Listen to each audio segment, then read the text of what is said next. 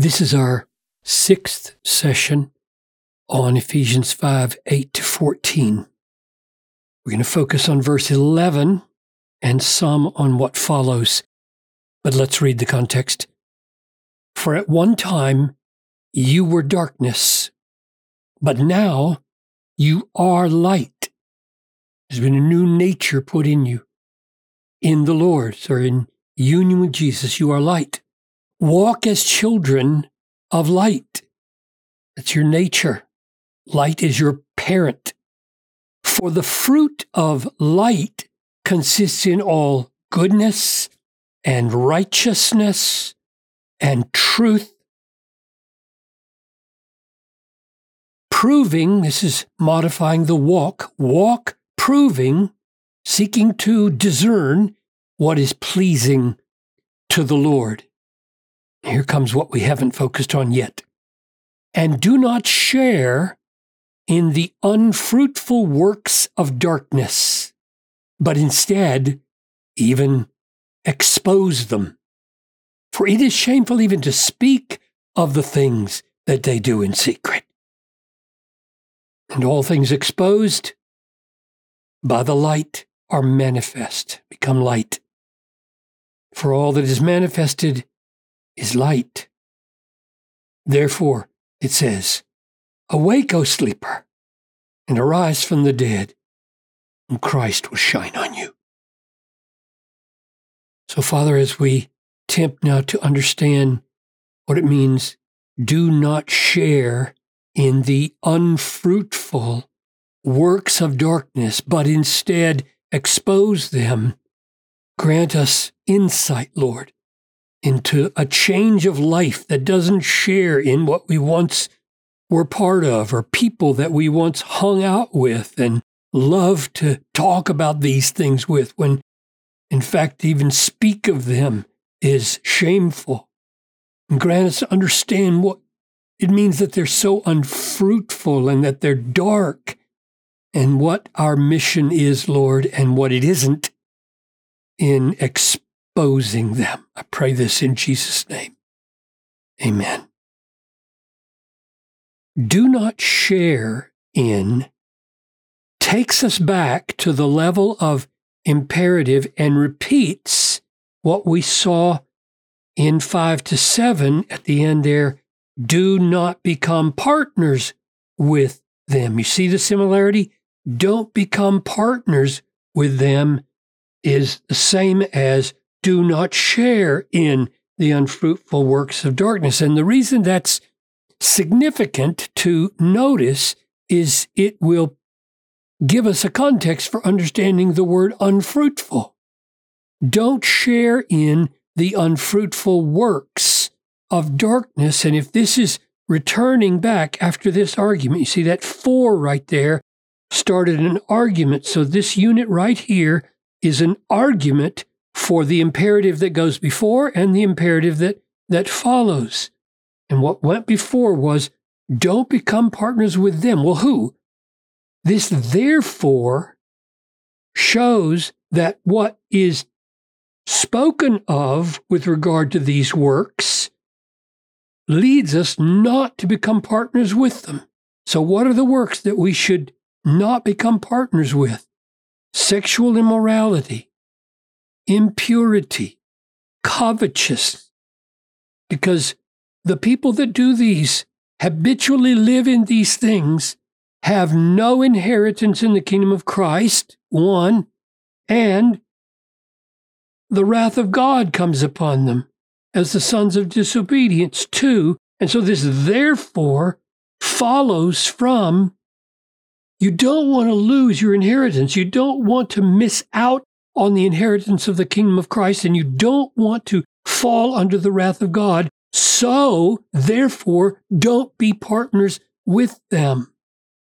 And so them are the people who are sexually immoral, impure, covetous. That's not the only thing in the them, but those are the ones that Paul focuses on. Therefore, don't become partners. And why are they then? Don't share in the unfruitful works of sexual immorality, impurity, and covetousness, Why are they called unfruitful? Well, because this is the fruit you get. No kingdom of Christ, plenty of wrath. That's not the kind of fruit you want to get from your life. So since doing these things, living in these things results in no inheritance in the kingdom of Christ, and these things lead to the wrath of God, therefore don't be partners with them. And that's the argument. That's what's being picked up on here in verse 11.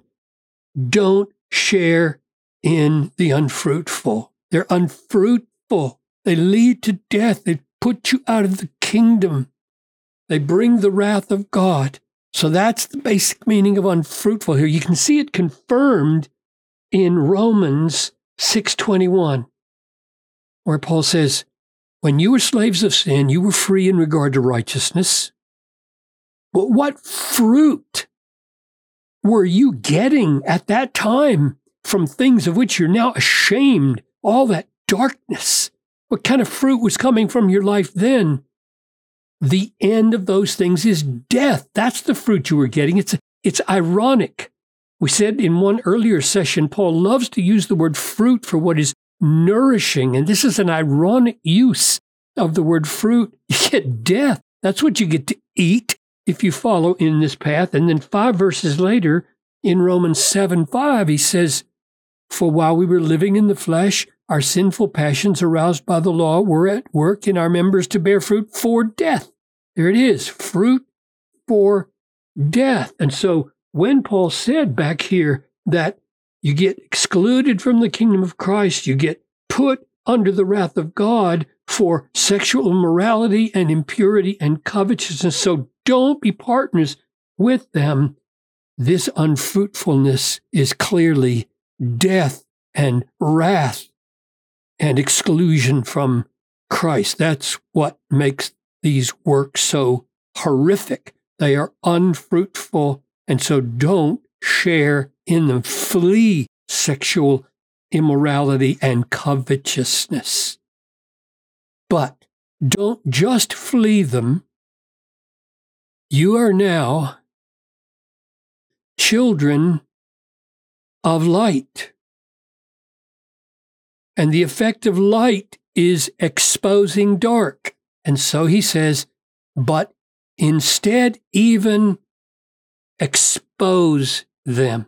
And the reason I put the Greek word here is so that we could see it repeated here and stress that every time this word is used in the New Testament, and it's used quite a few times, it doesn't just mean expose in the sense of uncover as though you might uncover something good. This word never refers to the exposure of something beautiful or good. It's not uncovering goodness and righteousness and truth. Just the opposite. The light of goodness and the light of righteousness and the light of truth is precisely what uncovers or exposes the dark.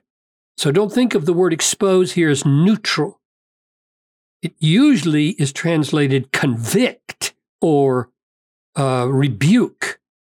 For example, you can see it over here in 1 Timothy 5:20. As for those elders it's talking about who persist in sin, rebuke them. Same word, rebuke them in the presence of all so that the rest may stand in fear. So rebuke or convict is a common translation of this Greek word here. Here's another way Jesus spoke about darkness and exposure in John 3. This is the judgment, that light has come into the world. People loved darkness rather than light because their works were evil. These unfruitful works of darkness were evil. For everyone who does wicked things hates the light. Why? He doesn't come to the light. Why? Lest his work should be, and there's that word, shown to be wrong. This word, I think, can be translated virtually every time it's used with shown to be wrong, shown in their conscience and in public to be exposed as wrong. And that's what's happening here. One last question. Does this mean that the vocation that Christians should engage in is constantly going throughout the world looking for the most horrible sins in unbelievers' lives so that they can write articles about them, trumpet how bad they are? Is our vocation to expose people by making it a vocation to dig into their closets and become investigators and expose people in public? Is that our job? I doubt that he means that. I think he means, look, you have just come, you were darkness, right? And now you are children of the light. There is a circle of friends who once hung out with you and you with them. And you are now to live a life of goodness and righteousness and truth, which is so bright that it exposes them as living for what is not worthy. All things exposed by the light, and this is the light, are manifest. For all that is manifested is light. Isn't it remarkable that the argument for why you should expose them is that you shouldn't talk about them? That's a strange argument, isn't it? Expose them, for it is shameful to speak about them. Now, the implication of that at least is this: you should not revel in writing and talking about these sins.